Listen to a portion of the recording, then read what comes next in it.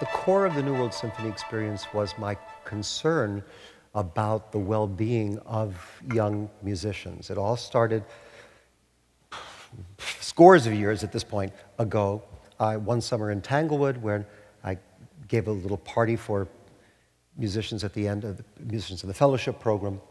And in talking with these incredible young artists, I was asking them what they were going to do the next year.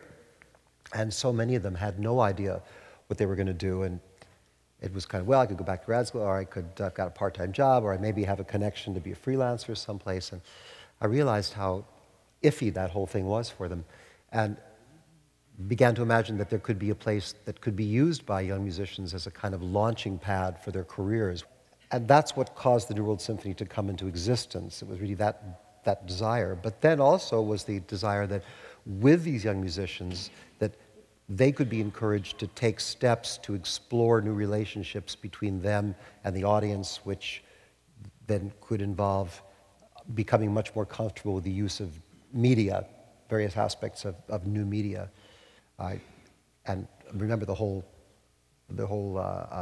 dot-com world really came into existence after all of this was really, I mean, there were computers, of course, but this whole culture that has evolved online developed after that time. And then the idea of creating a building in which relationships between the musicians and small groups of people, large groups of people, people at great distance, putting the music on this vast screen outside so people could sit outside in a park and hear the music, and they could hear that for free.